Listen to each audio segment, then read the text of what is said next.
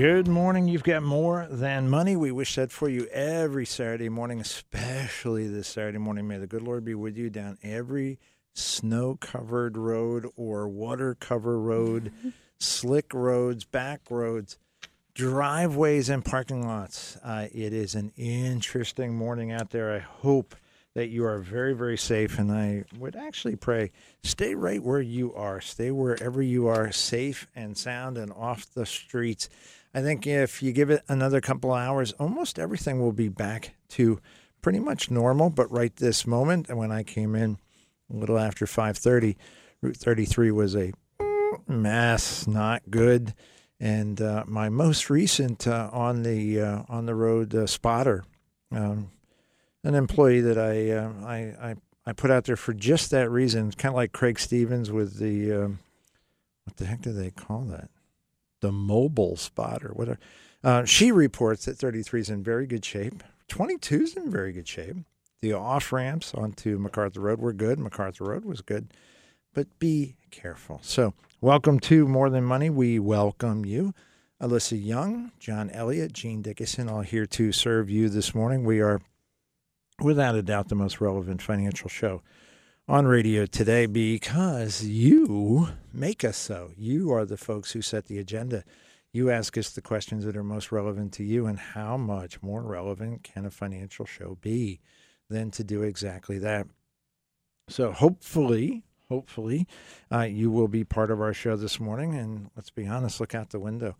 What else have you got that's better to do? Come on, get some good information, zip it up. From 67 stories up here, the trees are, boy, they must be really tall trees. Anyway, the trees are snow-covered. The lines are snow-covered. Please be careful. She's already hard at work. I'm reporting to my husband that I took his car and I made it safely.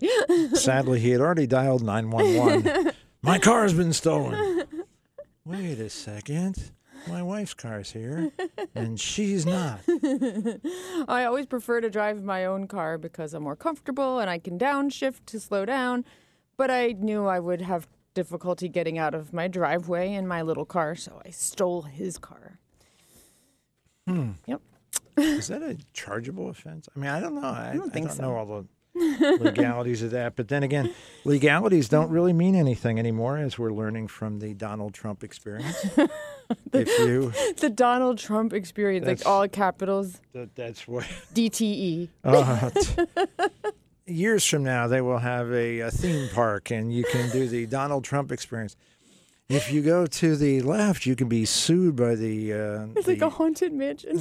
Well, without a doubt. Well said. It's purgatory. It's nightmares. Criminal charges to your left, civil charges to your right. Pick your poison. A campaign straight ahead. Wow, look at you. We should record this. We might have something here. Wait a second. We are recording this. Yeah. We'll turn this over to the boys in the office. They'll turn it into a screenplay, and we'll have a movie. Donald Trump, The Experience. You can't make this crap up. You really can't. It is, forgive me for a moment, as I veer off the trail into the DTE. Goodness. A judge that announced before the trial started, you're guilty. What? Oh I thought that's what the trial was for. Not in my courtroom, sir. An attorney general who campaigned on her commitment to, I will get Donald Trump no matter what it takes. Did you want to do like any of the other attorney general stuff? Anything else? And gloating yesterday, and of course down in Atlanta, the DA down there campaigned.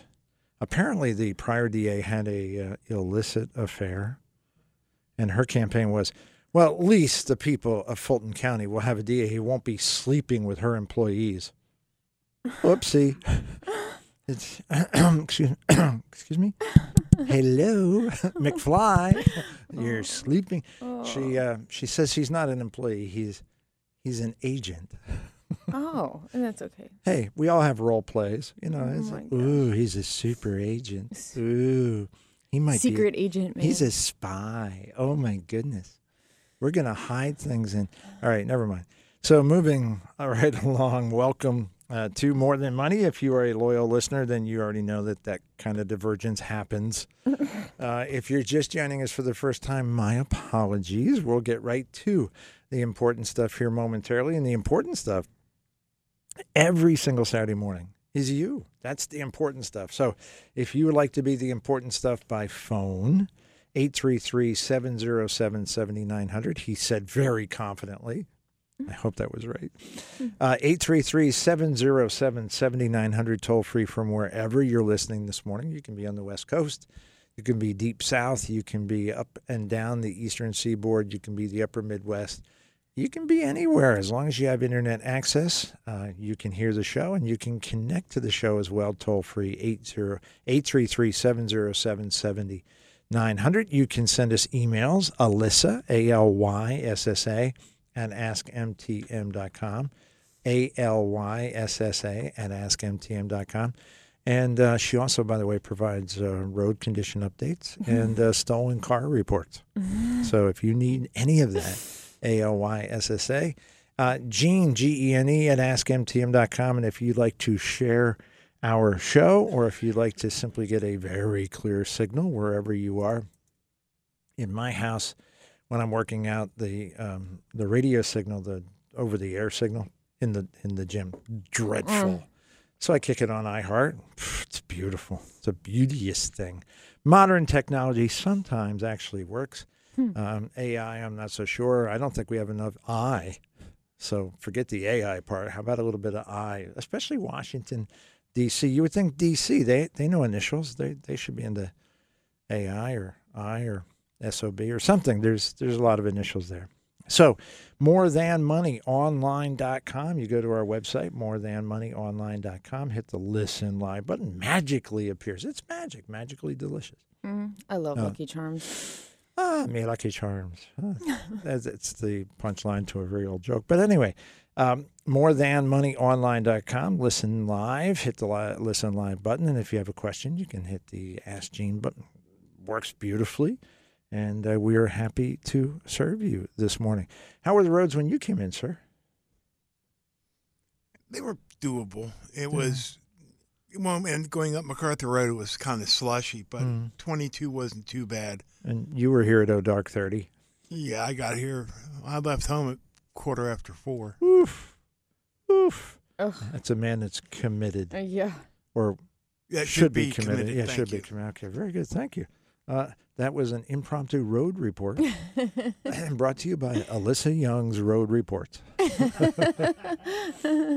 Is your car stolen? You call Alyssa Young. She might have it. Yeah, forget that 911 crap. Just call 833-707-7900. Alyssa at askmtm.com. Gene at askmtm.com. More Than Money Online. .com. Snow everywhere. Gunther was reporting to us just on the handoff that the snowfall in Macungie And Emmaus. was over a foot. Yeah. So we're looking at here, it's probably 4 inches, maybe 5. My house further north, Joe Lundberg, he's a great guy. I have nothing bad to say about Joe. I love Joe. I love listening to his reports. He's a good guy. If he had been correct, I should have gotten about a dusting to an inch. And so the 4 inches that I've got is overkill. And that was before I left I didn't leave at 4:15. I left at about 5:30, 5:35. It was, so lots of snow. Be very, very cautious. Actually, looking out now, it's really beautiful. The trees look so pretty. Really, really beautiful. So, is the sky behind it as dark as I? Yeah, I noticed on the way here the sky that was dark and just a strange shade of gray. Bless you. Yeah, it is. It's very gray, like dark gray. Wasn't there a rock song, Deeper Shades of Gray? There you go. That's what the sorry? sky is. Touch of gray. Mm. Yeah. which today you'd be arrested for. Anyway, Super Bowl. Did you win any money on the Super Bowl? I didn't bet any money. Okay. Did you win any money on Juliana getting confirmed last Sunday? I also didn't bet on that. I could have because I knew she would. Actually, it cost you money. You had to take everybody out to lunch. That's right. Goodness. We were, okay, look at me speaking on behalf of the family, please. I was personally, and I know Diane was as well, so happy to be there and to be allowed to. We actually sat with the family. They didn't throw us out of the pew. That was nice. Oh, my gosh. Very, very nice. I mean, there were some sharp elbows, but please, all right, we gave them room. Everybody's so proud, and rightfully so.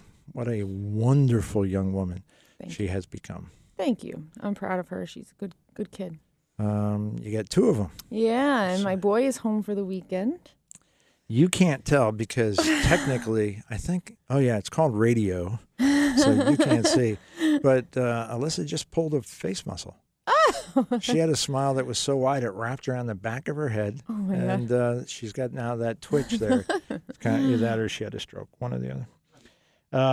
Okay, so we're anything else we need for housekeeping duties? Probably should mention tax season. Go ahead. Just things are picking up at the office already with people dropping off tax information, already picking up completed tax returns. So I would encourage a couple of things on behalf of the team. Schwab 1099. Yep. So that's one of those things. Very good. The Schwab 1099s for your brokerage accounts are now available. They became available during the past week. So they were like probably the last piece of the puzzle for most of you.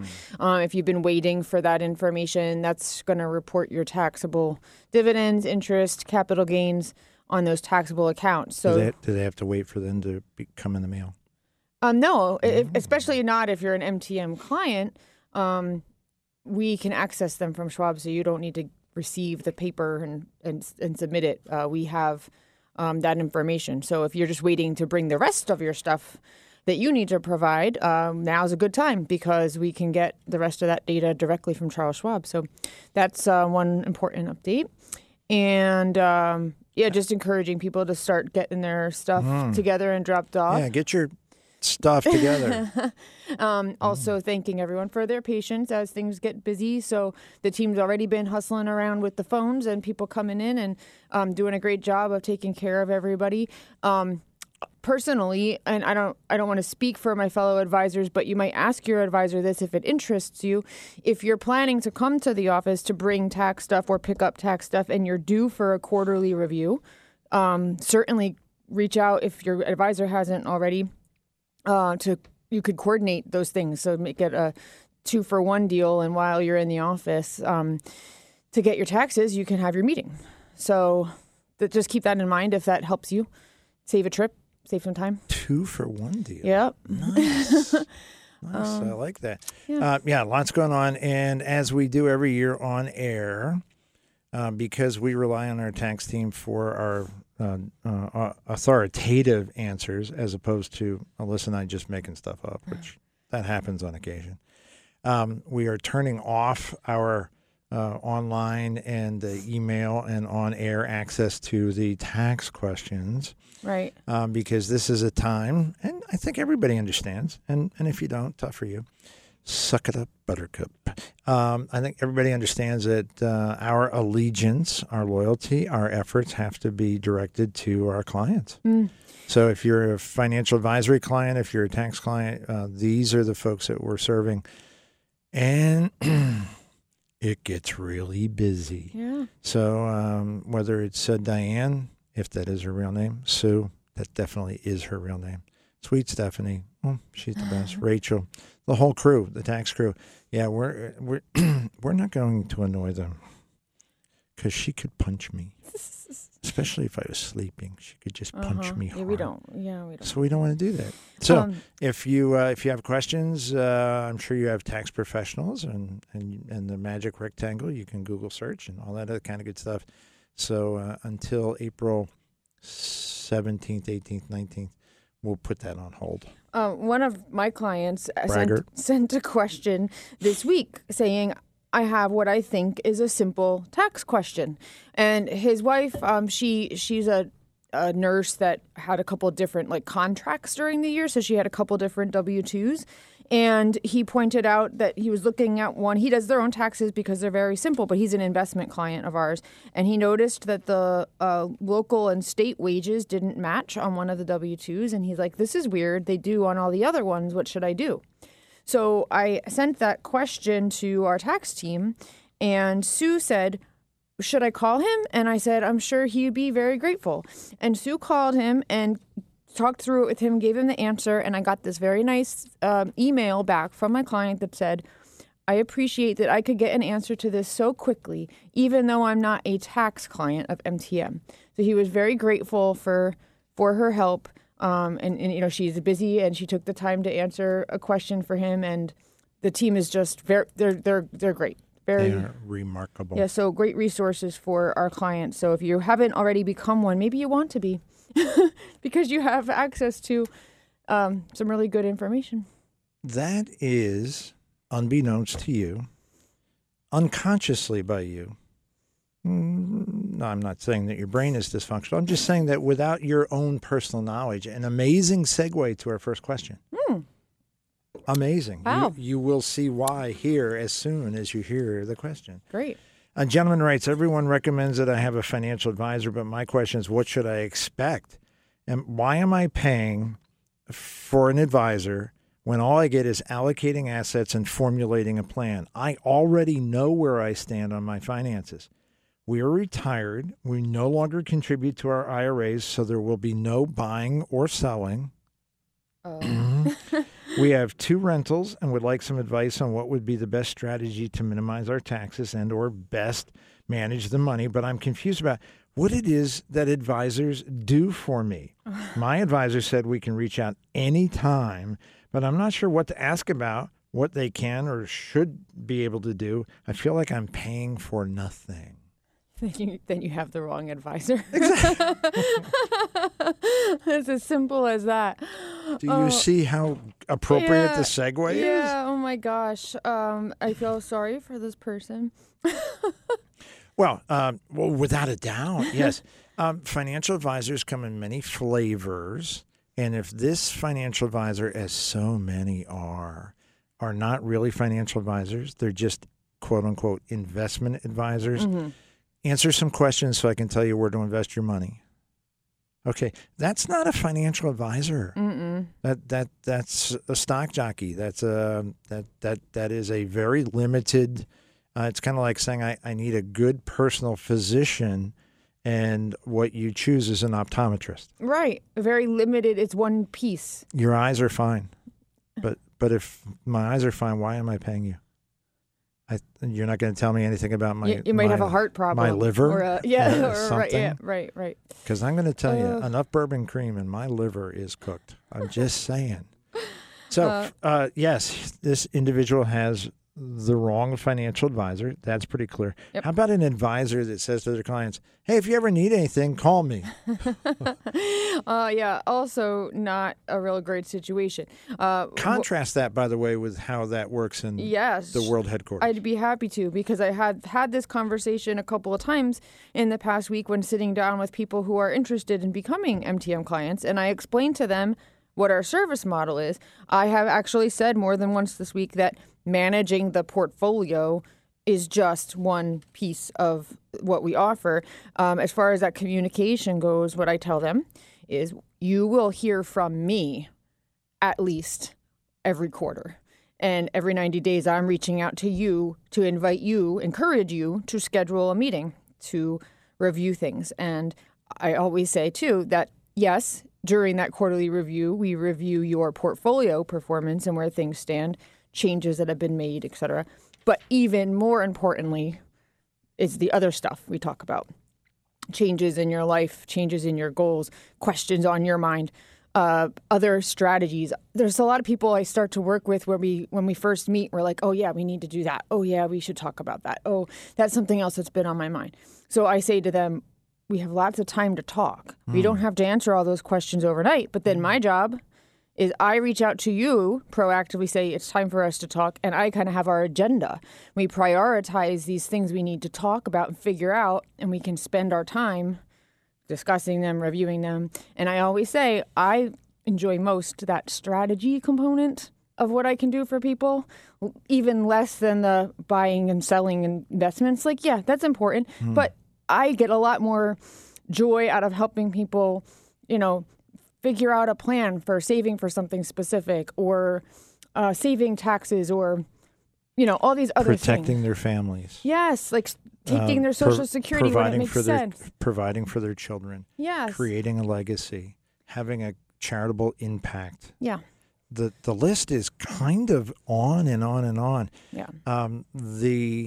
If we had to be pigeonholed into what question do you answer most, we wouldn't. I wouldn't be pigeonholed, because every single client comes with a different set of goals and a different set of priorities. Mm-hmm. I have had clients turn to me and say, I'm going to spend every dime.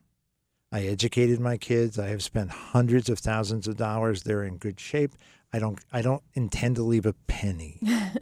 And then I've had clients, equally wonderful clients, say, I really don't want to spend that because I really want to leave it for the kids. And forget the kids, my grandkids. The kids are a pain in the ass, but the grandkids are wonderful. So can we make sure that there's a lot of money left?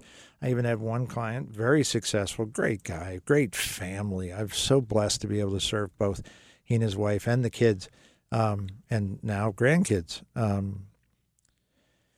His heart of hearts, I want to leave $1 million to each of my kids. Wow. What a beautiful, clear, if it's at all possible. And when we were able, talk about strategy, when we were able to use the appropriate strategy, the appropriate products, the appropriate technique to do it, you want to talk about a happy human being. Yeah. So this gentleman has the wrong advisor. There's no question about that. By the way, one thing that jumped out at me, and I've got to make note where he says, we are retired, so we will no longer be making contributions to our IRAs. So there will be no buying or selling. Yeah. What? What you clearly, or your advisor has been dreadfully bad at explaining to you how managing a financial portfolio actually works. If we have 4 portfolio reviews a year with our clients, in my particular practice, I'm sure the other advisors have their own ways of doing things. 3 out of 4 times I'm making adjustments. Yes, I was 3 out of 4. That's the number I was going to say as you were introducing that. Yep, it's the occasion where you go, everything looks good. I'm not going to move anything. 3 out of 4, I want to tweak this. Hey, now that you've told me that, I want to make sure we do that. Hey, we've got some. Hey, I need this income coming in, but I'd like the rest of this invested and available in case I need to buy this. Yep. Yeah, little. Even if it's a simple rebalancing, you're making at least, like you said, a tweak, at least. Indeed. Which is why tightrope walkers are such good financial advisors, because when they do the rebalancing, it's impressive. It truly. All right, in my head, that was way funnier. Well, obviously not the litmus test of funny or not. Our first break. Wow, that went fast.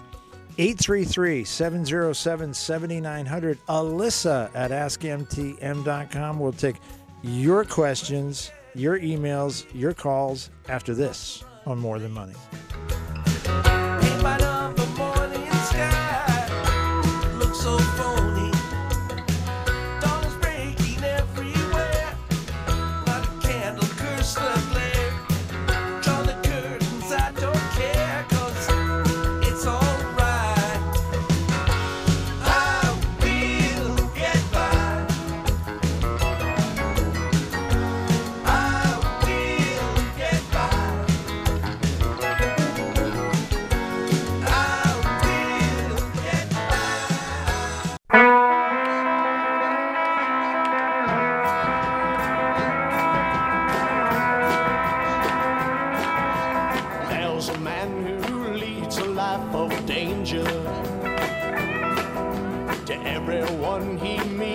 He stays a stranger, ready move he makes, another chance he takes, odds are he won't live to see tomorrow.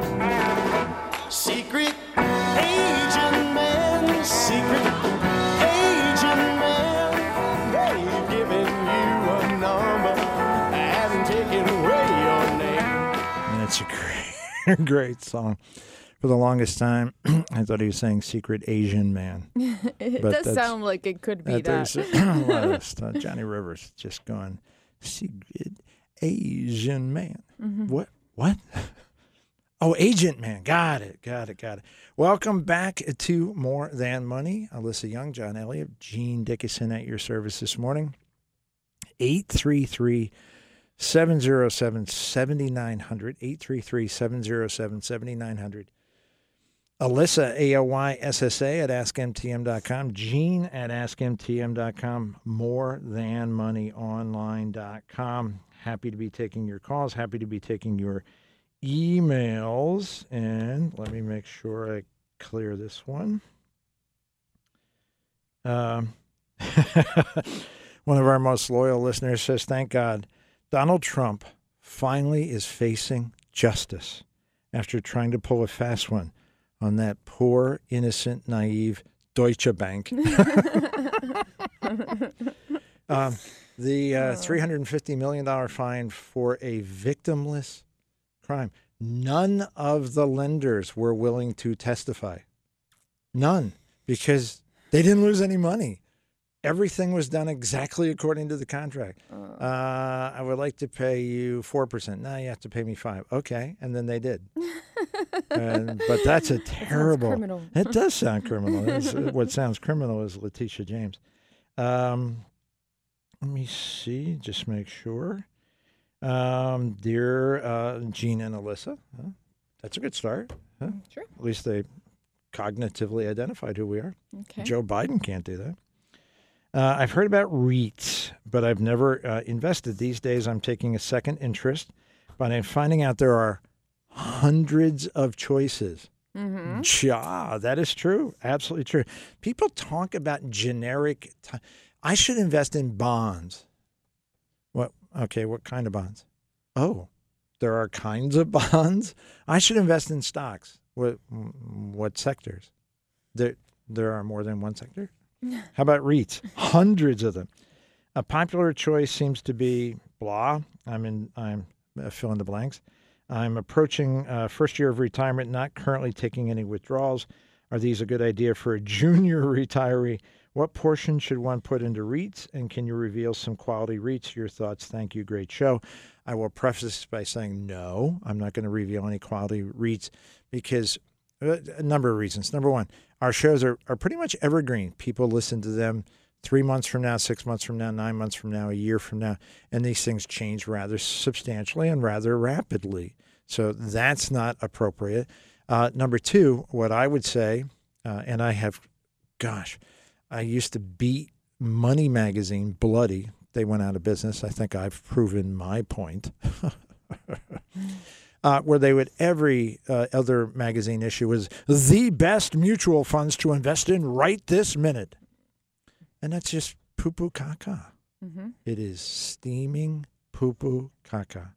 There's no such thing. Right. So there's no such thing as a great REIT. There are REITs that are more successful, more profitable, more have longer tenure, et cetera, et cetera.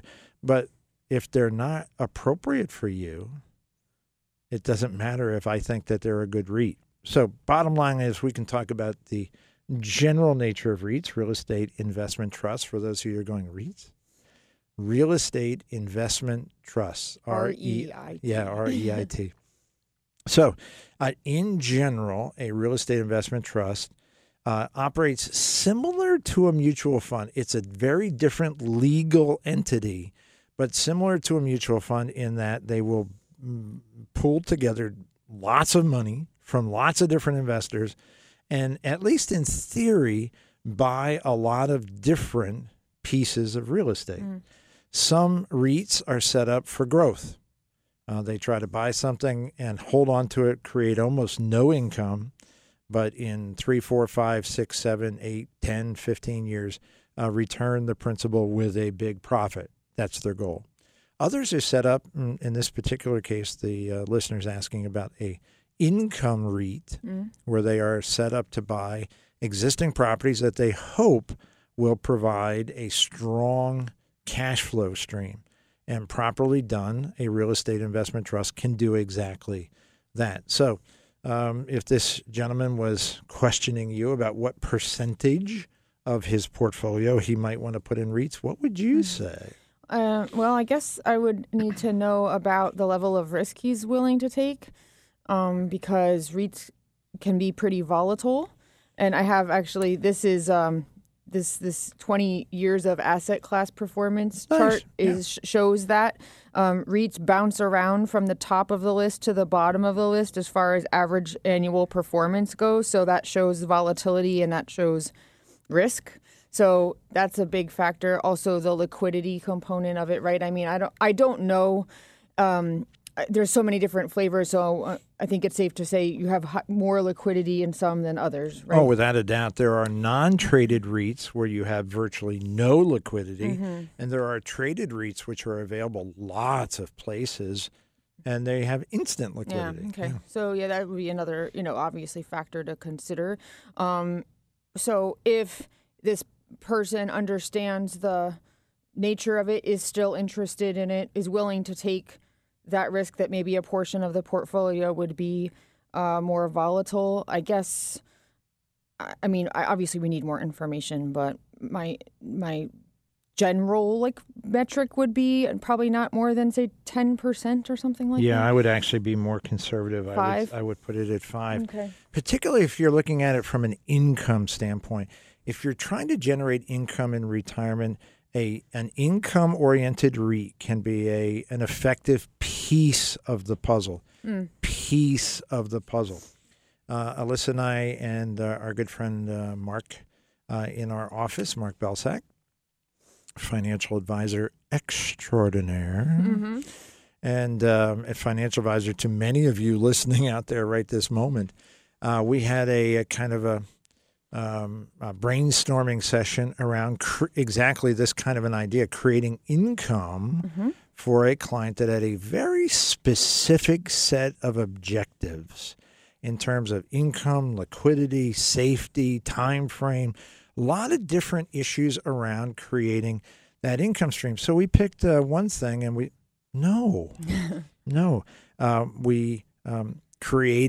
crafted a recipe that included a number of different ingredients. I'm really hungry this morning, so everything's about food. I'm just kind of. Does anybody have an Egg McMuffin? I just that would. Sounds really good. It does. I just would kill for an Egg McMuffin right now. I wouldn't kill. I would knock you down, but I wouldn't kill. That's ridiculous. That's moronic. 4, 5, 6, 7 different pieces. So if you said to me, now one thing that jumped out at me in terms of this realty income, real estate investment trust focusing on income, is the gentleman said, I'm recently retired and I don't really need the income. Oh, okay. So that's an interesting bit of a head scratcher. Now, he's been retired a short time, but that doesn't mean he's not 73 and maybe needs the RMD, and maybe the income would be very useful. We don't know that yet. But bottom line, whether you're using REITs for some piece, bonds for some piece, high yield bonds of some value. Mark was particularly high on a particular set of high yield bonds. Very interesting. Yep. And gosh, there's half a dozen other very interesting, most of the platforms of which folks have not really bumped into typically. And then throw in some CDs for some ultimate protection. And all of a sudden you can look at a 6 or 7% cash flow, well diversified, not relying on any one thing.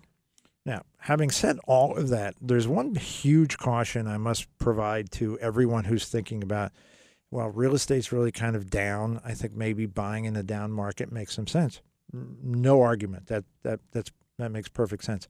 REITs come in tons of different flavors. and they almost always have a particular investment objective or a particular type of real estate that they invest in. Mm-hmm. So it may be residential. They buy apartment buildings. Right. Yeah, I'm not so sure I'd be really excited about that sector. Hey, they buy in office buildings. Now I know I'm not excited. One of the real risks of investing in commercial property, particularly office and retail, is that many of these leases were very long-term, 5, 10, 15, 20 years. And yet for many of these office buildings particularly, they are now either empty or largely empty. Hey, I used to need 100,000 square feet, and now I need 10% of that. Because all my employees work from home. And they are happier. Yep. Our company is doing better. We're more profitable. We can have group meetings by Zoom, and everybody's still connected. And as long as we don't pan the camera down and see everybody sitting in their pajamas, everything's fine.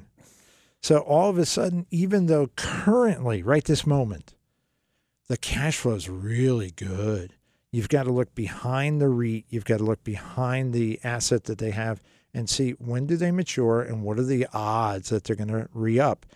I'm looking across the street at an apartment complex. What are the odds that folks are going to want to live in Whitehall residentially? It's just pretty good, I would think. If there's an apartment complex in Nazareth, I think it's even better. Mm-hmm. I think that's an attractive place to be, for sure. What are the odds that people are going to get excited about renting a store in the Lehigh Valley Mall? Not very good. Right this second, I don't want to create any negative feelings about the Lehigh Valley Mall. The mall's actually doing better than I thought. Last time I was there, I was like, oh, there's still stuff happening here. Okay. Palmer Mall, on the other hand.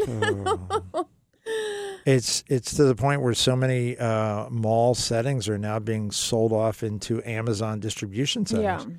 Yeah. The type of real estate is really important. There are REITs, by the way, that specialize in, for example, healthcare.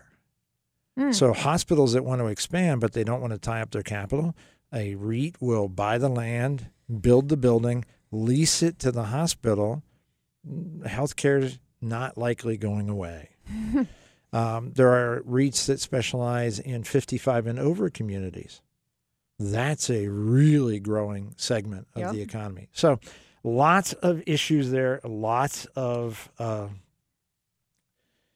requirement that you get informed to the degree that you can make a confident decision, and in all likelihood use a financial advisor that's got a bit more experience. Yeah. Considering the question that we answered first, this is an interesting follow-up.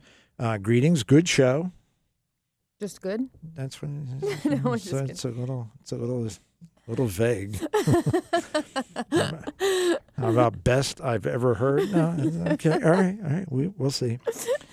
What type of advisor should I be seeking based on my current situation? I'm retired. I'm 77. I've been married 50 years. Oh, congratulations. Fantastic. My 75-year-old wife, I have one son who's married with 2 children. We have a $200,000 a year income from Social Security, a pension, and 2 required minimum distributions. We also have our IRAs with a combined value of $1.3 million, including a small Roth. Yeah, they asked what kind of advisor I was thinking. I was pointing down. Well, in general, she was thinking Alyssa. I think the type Alyssa advisor, the background perfect that you're looking for on the radio, female on the radio. Puts up with John and Jean on a weekly basis. We have a home on the coast worth over $2 million. Wow. Yeah, Alyssa's willing to travel. We rent an apartment near our son and family, but we only use it part of the year. Okay. But that's very nice. We use Vanguard as our financial vehicle. We do have a will. We have no debt. We're current residents of New Jersey, but we could easily move. So to make sure we are set up correctly regarding taxes, estate planning, inheritances, do we go to an attorney, a CPA, a financial planner? Mm-hmm. Your guidance would be greatly appreciated on this. Thanks. Wow. Well, I got to say, kudos to them. It sounds like they've done a really good job. Well done. Yes, married for a very long time in a great financial situation. They've got flexibility near their family when, and where they want to be other times. This is great place to be. Now, as far as this is a great example of needing an advisor because there's all these other considerations, right? He asked about all these things that are not related to managing the IRAs, but more specifically, what about our estate plan? What about our taxes? What about this? One of the many benefits of working with us at MTM is that we have that team of specialists that support us for the things besides investment management and retirement planning. Which also leads him to the type of advisors he doesn't want. People who can't talk about taxes. Exactly. He does not want an investment advisor. Right. In managing the investments, of course, that's important. But all these other things are equally or more important. Yeah. And he says, do we go to an attorney, a CPA, an estate attorney, a financial planner? If you want to have to go to all of those individual people separately, have at it. But think about the ability to go to one place, one-stop shopping, and have all of those people working together on your behalf. That's the kind of advisor that you want. Somewhere where they work together as a team under one roof. You have, consistent guidance, collaboration. You can find that rather than having to say, oh, let me take this and I'll go to my CPA with that. And then I'm going to go over to my estate planning attorney with that.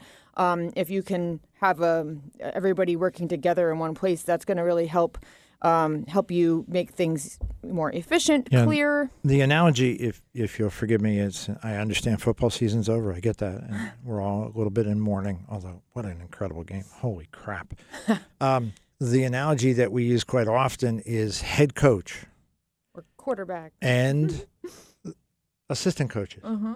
So if you have a financial advisor that you trust, very experienced in all these areas, not strictly an investment advisor only like Ken Fisher or creative planning or so many others that are just, please, give me your money, go away. Give me your money. Let me take my pay and go away. If you have a quality, trusted, experienced financial advisor as the head coach, they will assist you in coordination with, some would say the investment advisor becomes the offensive coach. The estate planning attorney and the CPAs become the defensive coaches. These are all coordinated through your financial advisors so that you are avoiding what has happened too many times, so very many times. I went to my CPA and they said I should have a Roth. I went to my financial advisor. They said I shouldn't have a Roth. I went to my attorney and said, it doesn't matter if you have a Roth. I don't know what to do. Mm-hmm. Well, if you have a head coach, you've got somebody who's funneling all that detail to you and coordinating the answers so that you're getting the information that you need specifically. Mm-hmm. So absolutely. Well done. Absolutely impressive. And the type of advisor you're looking for? Alyssa Young. just she volunteered. She's a young lady who's a very dear friend, been a client for many, many years, is considering having received an unexpected inheritance, placing $25,000 into 529s for each of their 4 grandchildren. Nice. Fantastic. We had a conversation, and I recommended that it be adjusted slightly because, like Alyssa, I like the strategy part. Mm-hmm. And she said, I honestly would like to open these all instantly with the $25,000 instead of splitting it into 2 years. Why shouldn't I? And the answer is it's a tax deduction. Yeah. And in the state of Pennsylvania, currently you're limited to $18,000 on your Pennsylvania return. So if you put the entire 25 in for each in one block, you will walk away from a tax deduction on $28,000, which would save somewhere in the $800 to $900 range. Where I come from, $800, $900, real money. That's like 2 trips to Point Phillips. I mean, this is good stuff.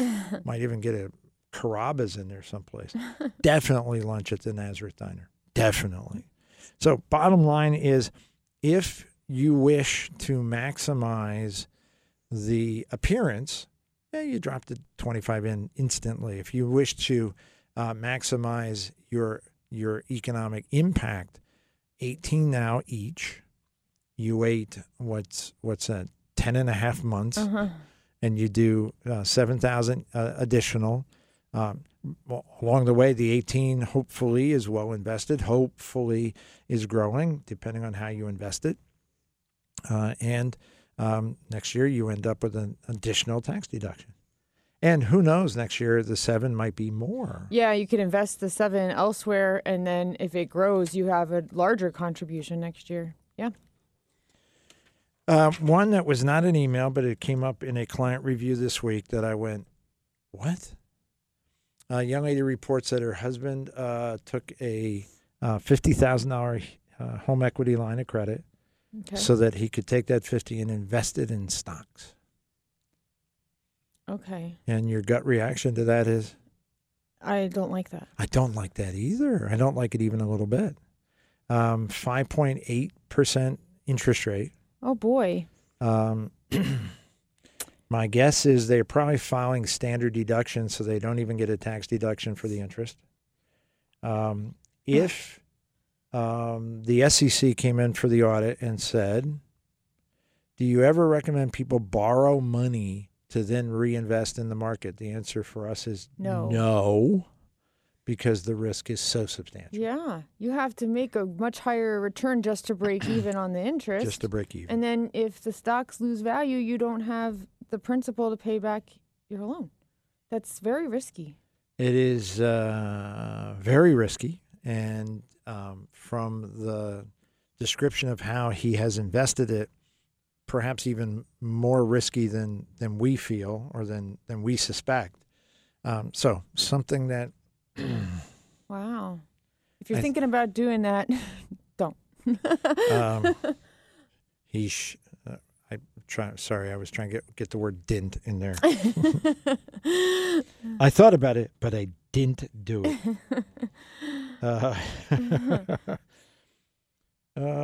Goodness. Gentleman writes that he'll be visiting our superhero in a vest on Monday. Mr. Chad is going to get, Warren's going to stop in for his 90-day review for the second time. Fantastic. His quote is, you say what you do and you do what you say. It is, I have to admit, one of the more fun parts, particularly years ago as I was onboarding so many clients in the More Than Money World headquarters these days. Alyssa is onboarding lots of clients. All the advisors are. And in the early days when I would describe to them our service model of every 90 days, they would go, oh, yeah, that's really good. Yeah, that would be really beneficial. My guy never calls me. My guy says, well, I can call anytime. I don't know why to call. What am I asking? Okay. And when they got to their first review, they went, oh, my gosh, you really do this. Yeah. Someone said this to me, I wanted to see if you guys are for real. I'm like, oh, it's for real. We are for real. Speaking of for real, we got to take our top of the hour break. 833-707-7900. Alyssa at AskMTM.com. Gene at AskMTM.com. Emails and calls after this on More Than Money.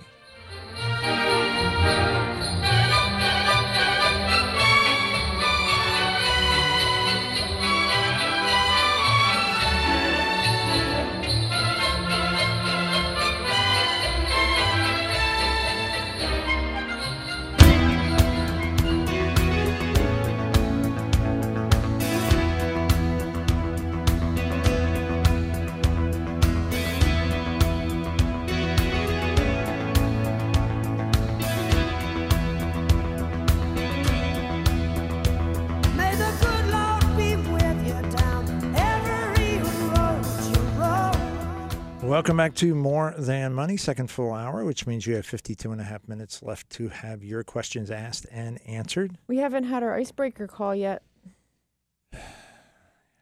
Is it because it's snowing and they thought they couldn't break the ice? I don't know, but somebody just needs to call. There's just so much confusion. Ball of confusion. Whoa. That's what. Is that an ABBA song? Uh-huh. What Who? are you talking about? Ball of confusion. Yeah. Who did it? I think so too. I think Temptations are either that or the Hollies. No, it was not ABBA. For goodness sake. Welcome back. If you're a loyal listener, then you already know that between Alyssa, John, and Jean, there's a lot of goofiness going on, but our hearts are pure.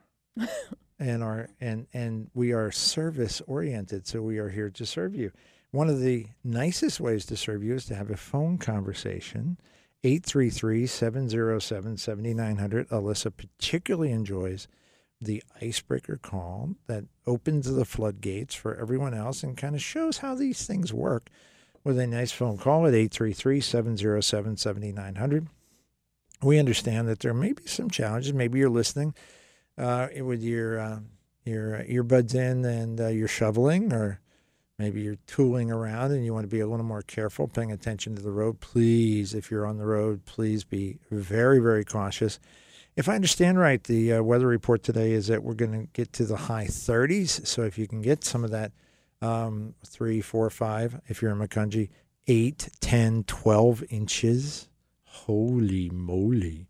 Of snow up and around. Most of it should melt between today and tomorrow. Most of what you expose should melt. So that would be very, very useful indeed. We had almost nothing other than to just send our very best to Juliana again. She was confirmed last Sunday morning, and we congratulate her on that very important step in her life. She was confirmed with 5 others. So it was a very, very nice ceremony in our little church that's showing some really, really good growth on the youth side, on the young family side. It's nice to see. Of course, when you consider that Alyssa is an elder in the church. So we're celebrating our 50th anniversary this year, and I've been there for 35 of the years. Yeah. Yeah. She started right after she got married, and no, I started when I was a child. I know. I was going the opposite, just for fun. Speaking of fun, Alyssa, ALYSSA at AskMTM.com, Gene, GENE at AskMTM.com, and morethanmoneyonline.com so that you can share our show or listen to a nice, clear signal from iHeartMedia.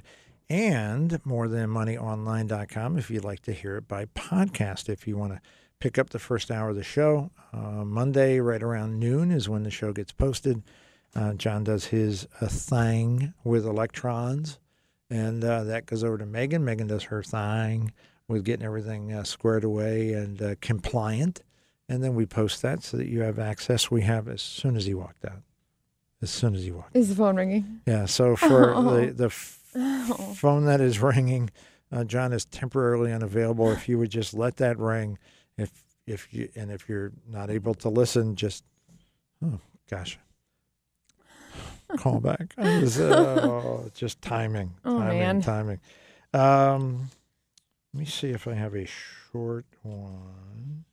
Yes. I'm a big fan of the show. Listen every chance I get. I'm a widower, 75. I'm retired. I'm a Pennsylvania resident. I'm thinking about selling my home to move closer to my daughter who lives in South Carolina. I have a question about capital gains tax. Is there really a $250,000 capital gains tax exception when selling your primary home? I've tried to research the topic, but I'm sorry to say I have not been successful. Any information you can provide will be greatly appreciated. Yes. When you sell your primary residence and you've lived there for at least 2 years, you get a capital gains tax exclusion of $250,000 per person.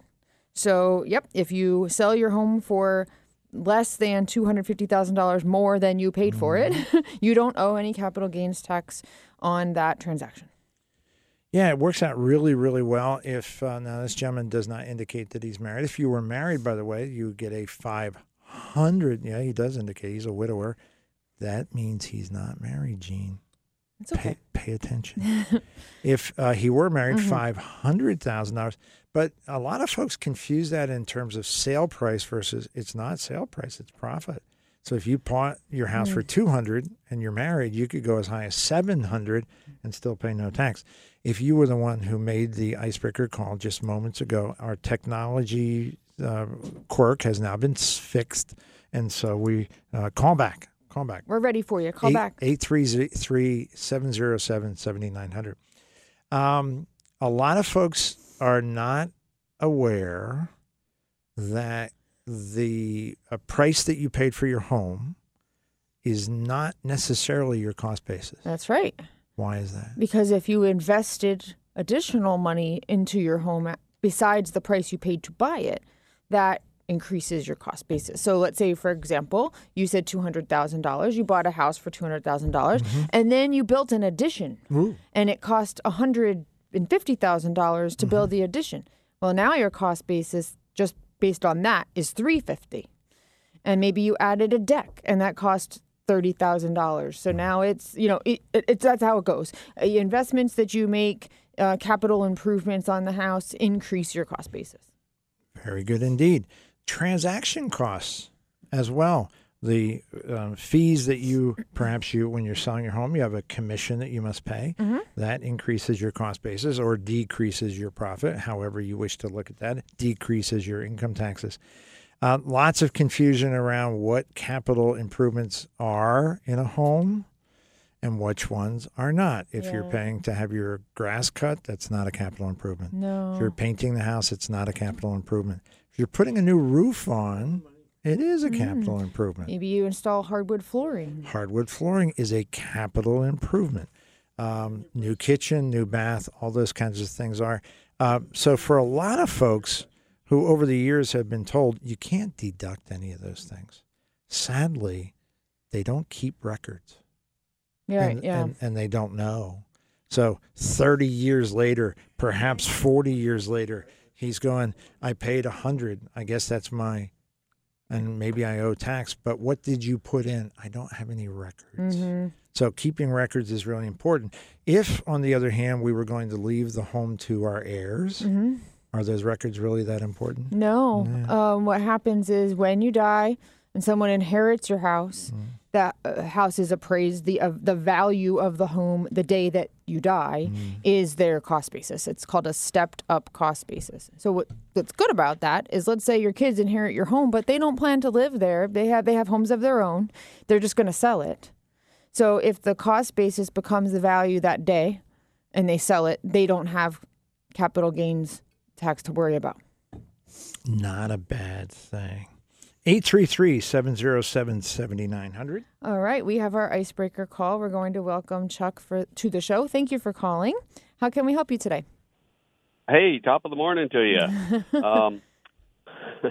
Well, I was the one that called previously when it didn't answer. Thanks for calling back. Sorry about that. Hey, I'm here to help, We appreciate you. All right, thanks. I appreciate you as well. So anyway, I started a business in 2022 out of necessity because, the tax rates went up and all this kind of stuff and cost of living and stuff. So that was the only way I could maintain my lifestyle. So I had to, the job wasn't cutting it. So I started a business. So at some point I'd like to retire. I don't have a lot of money in the IRAs. I had quite a bit, but then, elections have consequences and my IRA took the hit. What do you recommend? Is your business profitable? Oh, yeah. Yeah. Do you need all of the cash flow from the business to meet your current expenses? No. We put plenty in savings, building it back up. Okay. When you say we, you and your spouse? Yeah, my wife. Okay, excellent. Are you using any of that to fund retirement accounts? Not yet. No, like I said, I just started in October of 2023. Oh, 2023. My apologies. No. I apologize. 2022, October 2022. Sure. Well, I went from a company truck driver to an owner-operator, so I leased a truck in 2022, paid it off in 2023. Excellent. And Very now good. it's my truck, so all the money I have, or all the money that comes in, goes Sure. to me in various expenses. Sure. Yeah, I would have you look first. Easiest is IRAs for each for you and your wife. So you could up to $15,000 tax deductible if tax deductions are useful for you. You can tax deduct up to $15,000. That will then grow tax sheltered until you decide to retire. If tax deductions are not a big deal or doesn't make a really big deal for you, you might consider the Roth IRA. And then you would not get a tax deduction up front, but you would get tax-free income in retirement. That might be something to take a close look at. And then number three, if $15,000 is not enough, if you've got more excess cash flow than that, you can actually set up your own 401k, and then that expands your ability to put money away rather dramatically. I think the limit now is about $62,000 a year. So you've got a number of options. What you would likely wish to do is to sit with either a financial advisor at this time of year. That's probably your best bet, or a tax preparer, and take just a glance. It would probably take less than half an hour to go through your tax return and look at your cash flow to see which direction would serve you best, whether it would be IRAs or 401ks or some combination. What's the difference between an IRA and a 401k? Yeah, predominantly not a lot. They are treated predominantly tax-wise very much the same. Mm-hmm. The big difference is how much money you can put into each account. Oh, I see. Yeah, IRAs are rather limited. 401ks are rather generous. So it's really a function of how simple do you want to keep it and how much cash do you want to put away. Okay. All right. Well, I will set something up with you and get this ball rolling. Chuck, thank you so much for the call. Just a little side note. Here in Little Rock, Arkansas, the weather's fairly nice. Oh, very nice. You just had to rub Not that in her rubbing it face. in, I'm just saying. I am not. Just, trying to get a little, bring a little sun into your Yeah, day. sending the sun through the phone line. We Thank you. appreciate Sending it. the sun. There you go. Thank you, Chuck. Have a great day. God You bless too. you. I don't like that guy. No, I don't like him at all. Do you know, ask me why I don't like him. Ask me. Tell us why. Why don't you like him? Tell me he doesn't have a great radio voice. Oh, He's got you're a jelly? great. Oh, I'm jelly. Cha. Super jelly. I'm super jelly. You need an accent. He's got. No, it's not the accent. He's got the timbre. baritone. He's got He's got it all. I'm over here. I sound like a 12-year-old girl whining. Compared to Chuck, I got to go have my testosterone checked. Oh my God, he is. He's got a great radio voice. Gene's got to go. Bye. Have a good day. He's like, I'm out. Is Quest Diagnostics open today? Got to get a blood test. This is cray. Interesting for him, this transition from employee to business owner. The fact that he was able to pay his truck off so fast is impressive. That's great. And having these options, I thought the question about fundamentally what are the differences, that's a really good question. Mm-hmm. Lots of folks kind of think, I kind of know. No, you don't. Not in all likelihood, you don't. I had a conversation yesterday with someone who's self-employed who wanted to talk about his options for some retirement savings because he doesn't have any right now. And we went through that IRA, SEP IRA would be another option. Yeah. And the way I described it too, you said IRA simplest, and I agree with that. So I said, if you can afford to put away more than the IRA limit, we should talk about these other more complicated options. But if for 2024, $8,000 is your maximum, if that's really all you've got extra to put away, that's a really easy way to do it, and it's tax deductible. Simple, clean. But yeah, then as a 401k, if he opens a solo 401k, he can put in his contributions plus the employer match, right? So that's why you said his maximum would be like 61 grand this year because it's 30,500 is the employer employee max if you're over 50 years old. And then you'd have the employer match on top of that, right?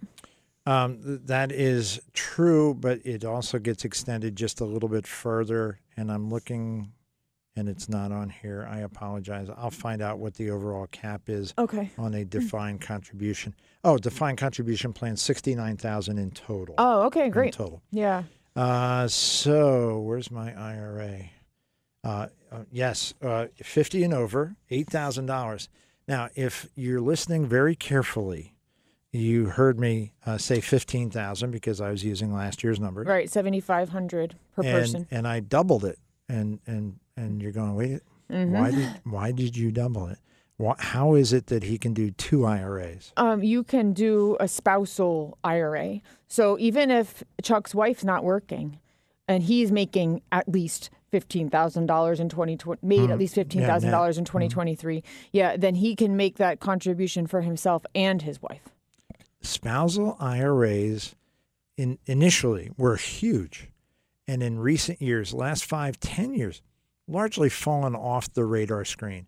They can be incredibly powerful. If we'll use Chuck as an example, if he can put away $16,000, typically for an individual in an employer plan, that's a big chunk. That's a contribution that you're going, wow, I'm really cranking.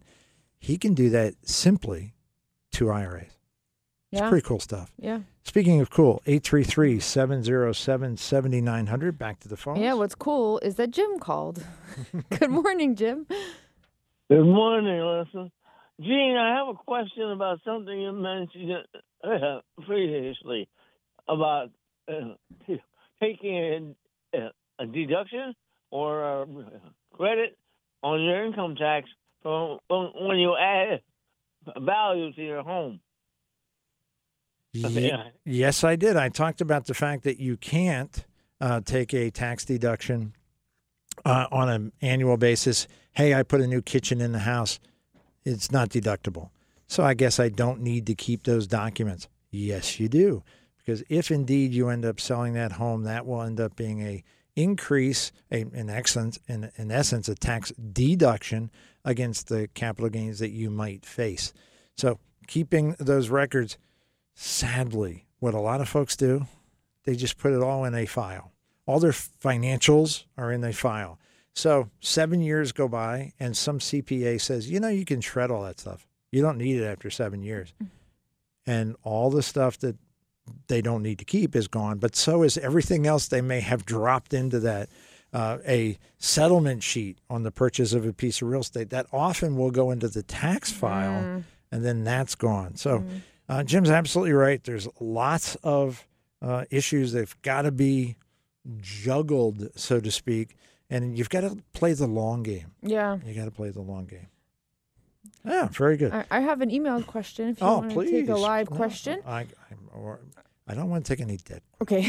It says, I've always wondered why there isn't more government regulation regarding the names investment advisors can call themselves. For example, why annuity salespeople and insurance agents are allowed to claim to be advisors and not made to call themselves what they actually are. It seems like a lot of people run into issues with this, and it causes confusion for people who don't understand the difference. And if there was more of a clear-cut name they were required to use, it would be helpful to keep this clear for people. Just curious on your thoughts on this. Uh-oh, it starts with a sigh. 780 years. I've been struggling with that very question. Those of us who have worked so very hard and are so very committed to serving the needs of our clients are conflated with annuity salesmen, conflated with stock jockeys, conflated with unregistered anything who simply decide I'm a financial advisor and I'm going to claim that and I'm going to advertise that and that's who I am. Mm-hmm. There are certain regulations that they claim to help make this clear. They don't. And what makes it even more painful is that there are legions of financial advisors who have been thrown out of the business. They have lost their investment advisor licenses, their Series 7. They have been found guilty of dreadfully hurting clients. And 20 minutes later, they show up with a life insurance license and they're selling annuities. So the contamination, the cross-contamination is dreadful. And you are absolutely correct. Your position is 100% correct. Why do they not? Well, in the world of politics, and you think there's no politics and regulations, please. In the world of everything is weaponized these days. In the world of politics, lobbying, the amount of money that somebody's willing to pay, I was going to say to a congressman, indirectly to a congressman, to influence how they feel about certain things. The insurance companies have a huge lobby, and they are always alert for, hey, you don't really want to do that. You don't want to make our guys feel bad or look bad. So registered investment advisors, fantastic, gives you a clue. But for the average person, the confusion is dreadful. And I know Alyssa has had some very specific personal frustration with certain, at least a couple companies, relatively local, who claim to be financial advisors, who have taken advantage of their clients, particularly through putting them in inappropriate investments or twisting them out of an investment that was very good for them and putting them into something that was very good from a commission generation standpoint. Yep. And not to make you feel any better, but very famous people are equally ignorant of all of this. I'm reading 2 books right now by Tony Robbins. I admire Tony Robbins for what he's accomplished in his own life. Tony Robbins, what he has turned into recently in the last 7 or 8, 9, 10 years in terms of just shamelessly promoting whoever wants to write a book with him. It's painful. One of his books, he talks about financial advisors. You know, if they're duly registered, they're dreadful. Excuse me? That is just such an ignorant statement. I read it last night, and it's one of the reasons why I didn't get as much sleep as I would like, because once I get angry... Oh, no. Yeah, it takes me a little while. Yeah, some famous people, pretty ignorant. Some famous people, incredibly wealthy people. Ken Fisher, ignorant indeed. So, gosh, I didn't solve anything in answering that question. My apologies.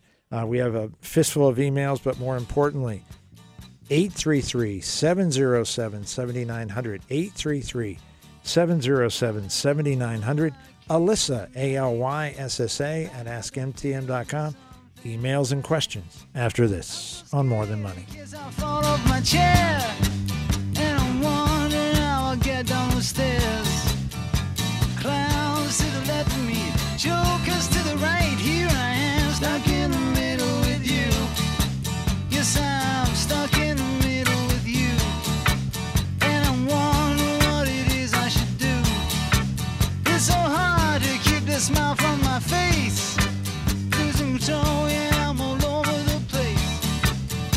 Clowns to the left of me, jokers to the right. Here I am, stuck in the middle with you. 1, 2, 3, 4. 1, 2. Let me tell you how it will be. There's 1 for you, 19 for me. 'Cause I'm the tax man. Yeah, I'm the tax man.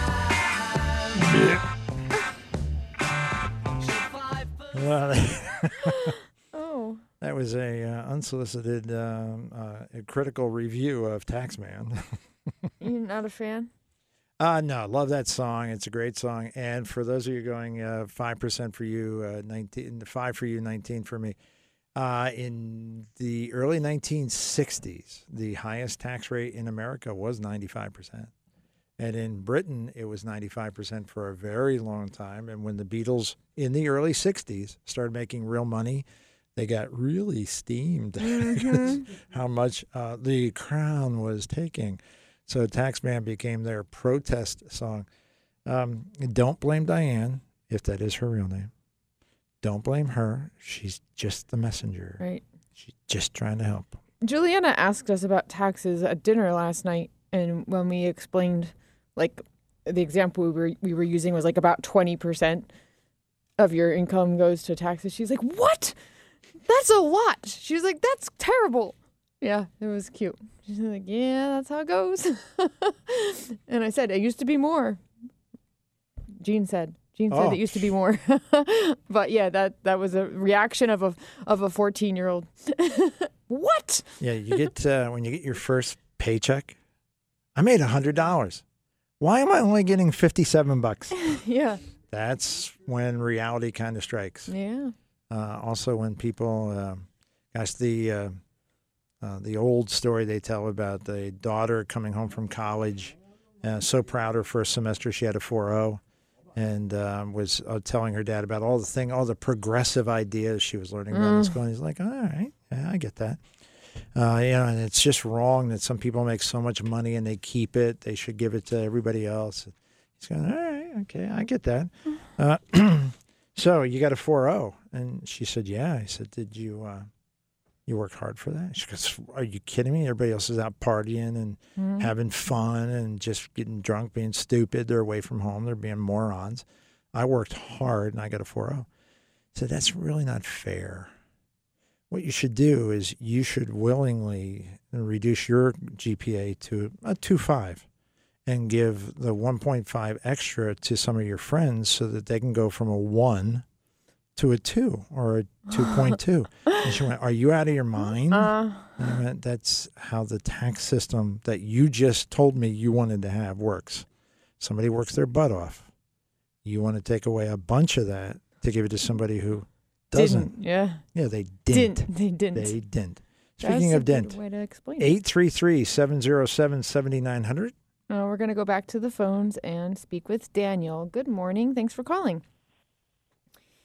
Morning. Calling from Denver, Colorado area. Wow, this is a national show today. This is great. We had Arkansas, we've got Colorado. What's your weather in Colorado? We just got 2 inches last night, and the roads are a little icy.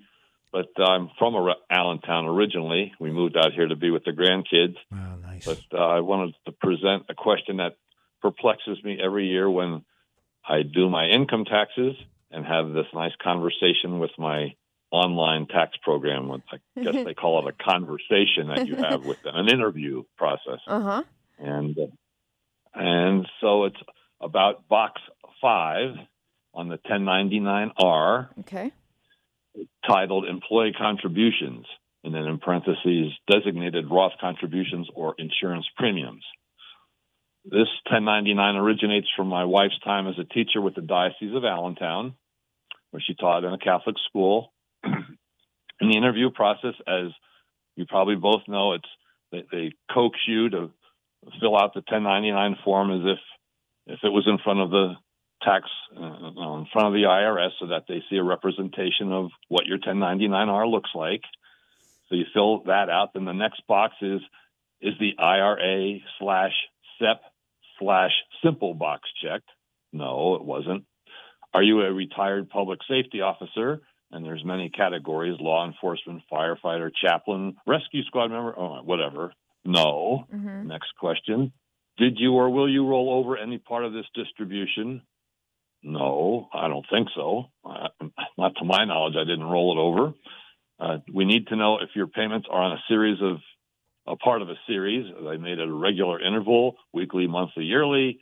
Are they for a period of more than a year? Yes, it's my wife's pension with the diocese. And this is the next one's the one that gets me. Did you pay part of the cost of this pension or annuity? I've been answering yes for all these years. Other people say, no, you're not paying for the cost of the annuity. But my wife did make contributions during her employment, not much. And by the way, the pension isn't all that big with the diocese, but for whatever. But we're not talking about a large amount of money. But in trying to be truthful, I'm not sure if the money she gives is going toward the cost of the pension or annuity. I don't know what the diocese does with the money when they take this, when my wife contributes to this out of her paycheck for all the years she worked for the diocese. How am I supposed to know if I paid for part of it or what that amount represents? Yeah, Daniel, the litmus test, in my opinion, will be, and of course, Diane, if that is her real name, is listening carefully to see if her husband messes this one up. But the litmus test would be if your wife made a contribution to this pension fund and you took a tax deduction, received a tax deduction for that contribution. Very common, by the way, that's how that works, that people are allowed to contribute to a pension fund. The diocese puts in a certain amount. The employee puts in a certain amount. Teachers are often able to buy into pensions. If they got a tax deduction, then the answer is no, you did not make a contribution. If you did not get a tax deduction, then part of this pension that you're receiving is a return of the principal that your wife invested, and the answer would be yes. Then a portion of that pension should be tax-free. My gut says 75, 80% certain you did get a tax deduction, that all of this is taxable, so the answer to that box in number 5 should be no. Okay. So they said this was money that was taxed. I called the diocese, and they said this money was already taxed. Oh, okay. That's important. So then it should be tax-free now, correct? And that's why... That portion. And that portion. Yes, that portion. That's correct. That portion. Mm-hmm. And by the way, the further question, just to complete the conversation with the tax program, the next box was, when was this annuity starting date? Well, I don't know that it was an annuity, but that's the question. And there's four choices. After November 18th, 1996, I'm not sure what importance that date is. Between January 1st of 87 and November 18th of 1996, don't know what the import of that range is. The third, July 2nd of 86 to December 31st of 86, or before July 2nd of 86. So there's 4 different date categories. And then finally they say, we're going to use the lesser amount as the taxable amount of the distribution, because box 1 and 2 show you the total amount, and box 2 shows you the amount minus my wife's contribution. Very good. And they always conclude with, we're going to use the lesser amount. Excellent. Yeah, so you're on the right track. The information that you're getting delineates your wife's contribution. She did not get a tax deduction for it. That money's coming back tax-free. They're using the lesser amount, which means they've already deducted out her contribution. Sounds to me like you're on the right track. But, I mean, how's the average person... I don't know. No. Daniel, you're asking the wrong question. The IRS doesn't want the average person to have any idea how to navigate these things. And if you think that there aren't tons of tax professionals that are scratching their heads and getting headaches over trying to interpret this just ridiculous maze of instructions of if up is down and you are left and right, then you live in Denver. Yeah, you can't make this stuff up. And you're right. Those time frames all address the changes in the IRS tax code and the tax treatment of pension plans as they changed over the years. Yeah, it's a head scratcher, but fortunately, sounds to me like you've got it well under control. And the document that you have has cleaned that up, because if you had to try to figure out those different numbers for yourself, yeah, you wouldn't have a prayer. It sounds like they've given you the right intel that you can do it properly. And finally, I changed it to yes just to see what the change would be in the income tax, how it would handle differently. Yeah. And it handled it the same way. Okay. Good times. I appreciate your call very much, sir. You stay well. And since we got about 6 times as much snow here as Denver did, well, we'll do the best we can over here as well. All right. Okay. Thank you very much. Thank you. God bless you. All right. Bye-bye. 833-707-7900. Back to the phone. Yep, that's the number. Ed has called. Good morning, sir. Thank you for joining the show. How can we help you? Good morning, Gene and Alyssa. How are you? Great, thank you. I've got a question about passing on to my kids. My wife and I are in our mid-60s. We're comfortable. The kids are getting on in their 20s, and they're both on their own, independent, fending for themselves. And we're looking at ways, eventually they're going to get a lot of what we have, and the most effective way to do it.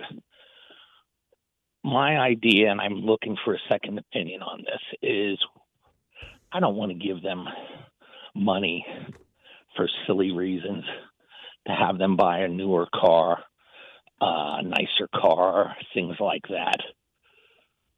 And I'm thinking, should we be looking at maybe setting up IRAs for them? Roth IRAs in particular. Interesting. They're both working. Yeah, I'm guessing there's 2. Yes. Yeah, and they're both working.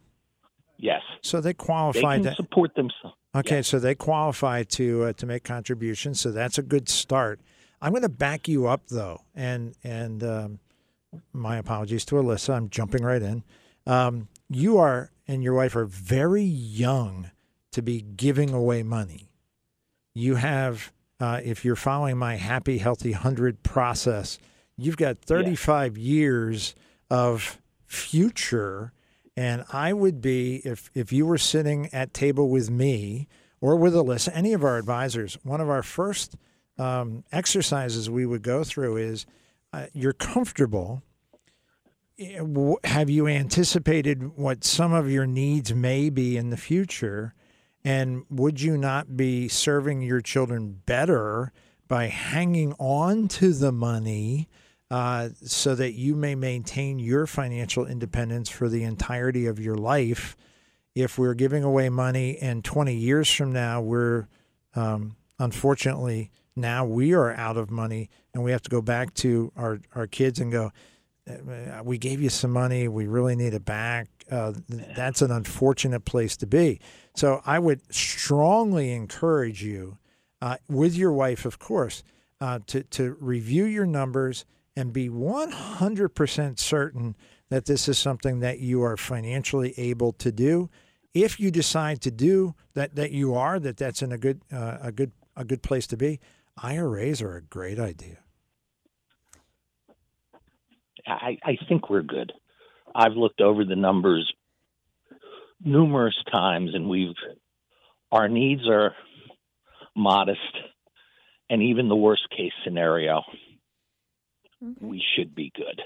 One of the if you decide to proceed with that plan, a Roth IRA is a contribution is a great gift to your children. I would encourage you to find out if they're already making contributions of their own. Because they're maxing their 401s at work. Neither of them has set up an IRA of their own yet. Okay, great. Because there would be that annual limit would apply to money that was contributed from you or from them. So that's a important thing to know about. But okay, that's a nice idea. It is. It's an excellent idea. It's also an excellent idea to involve your children with these plans. And I don't mean involved as in, hey, help me set this up, but involved in the discussions. Perhaps if you have a financial advisor of your own, perhaps introduce your children to your financial advisor so that they can not only understand what's happening, appreciate what's happening, but I'll bet they have questions of their own. Mm-hmm. If they're maxing their 401k plans, then they've got some questions about how it's invested, how it should be invested. Are either of them married? No. So in the near future, perhaps there will be questions about marriage and about home ownership.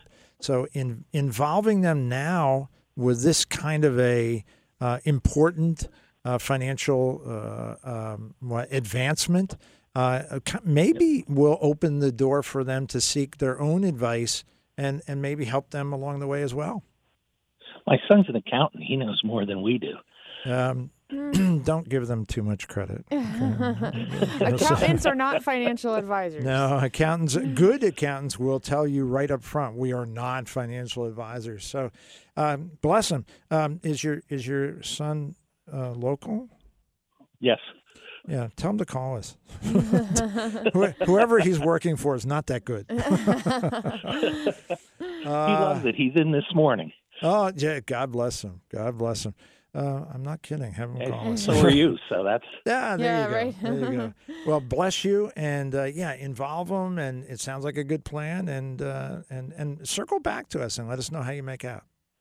Hey, thanks so much. I appreciate it. Take care, guys. God bless. Gene, he mentioned maxing their 401ks, and I just want to point out that I've found that a lot of times people confuse that with they put in the maximum to get the maximum employer match. Yeah, he's not confused. He's a CPA.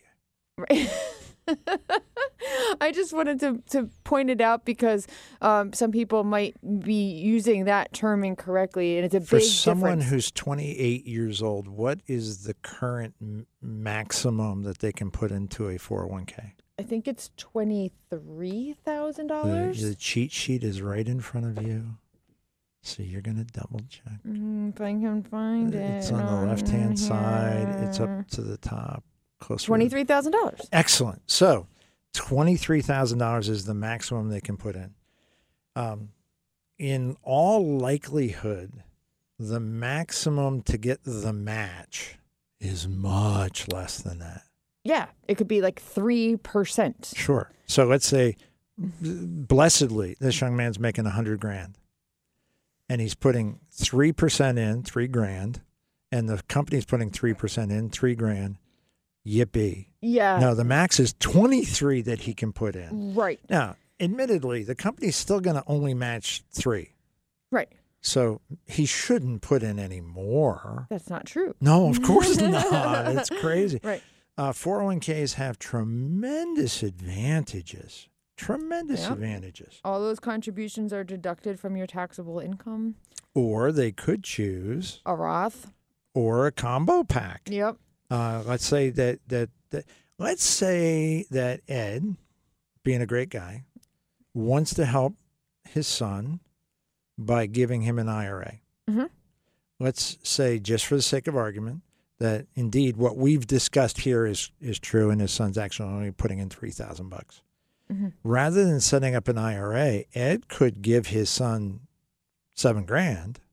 His son could up his contributions to his 401k and have a simpler, maybe more direct way of amplifying his IRA or his retirement funds. Yeah. Yeah, that's true. It's just I want to make sure people know the difference. Because maxing, when you think it means you're putting in as much as to get the full employer match versus maxing out your contribution, those are very different numbers. What percentage of people who tell you they are maxing their 401k are actually maxing their 401k? I would say that maybe like half. Oh, then you're very lucky. I have been pleasantly surprised. You as well. That I would be pleasantly surprised. In my experience, a third. Wow. Okay. 2 out of 3 we're maxing. Really? What are you putting in? Well, as much as they will match. Yeah, that's not what that means. That's not what that means. Yeah. Gosh, it's just gorgeous out there. Yeah, we opened the show by saying it was dark and the sky was a dark gray. It is now a bright blue and the sun is shining. So. I think it's because of Alyssa. You're welcome. You're welcome. I think she has brought sunshine to our world. Oh. To our world. Wow. I think everyone would agree. I know Zach would agree. You shouldn't lie on the air. I think, no, Zach would agree. Yes, he would agree. He might be the only person. He's a smart husband. I'll tell you right now. Yeah. Got a question for you. Oh, please. Caller didn't want to go on the air. Okay. Too shy. The company he works for, they just switched over to a payroll company. The employees received their W-4 forms, and they are not correct. Ugh. What can they do to rectify the problem? Because they said some people, if they try to do it with those, owe a couple $1,000s. Wow. So he kind of wants to know what can they do to correct the situation. Yeah, you used the absolutely appropriate word. The word is correct. Those forms have to be corrected, and they have to be corrected by the payroll service. The payroll service has already filed those with the IRS.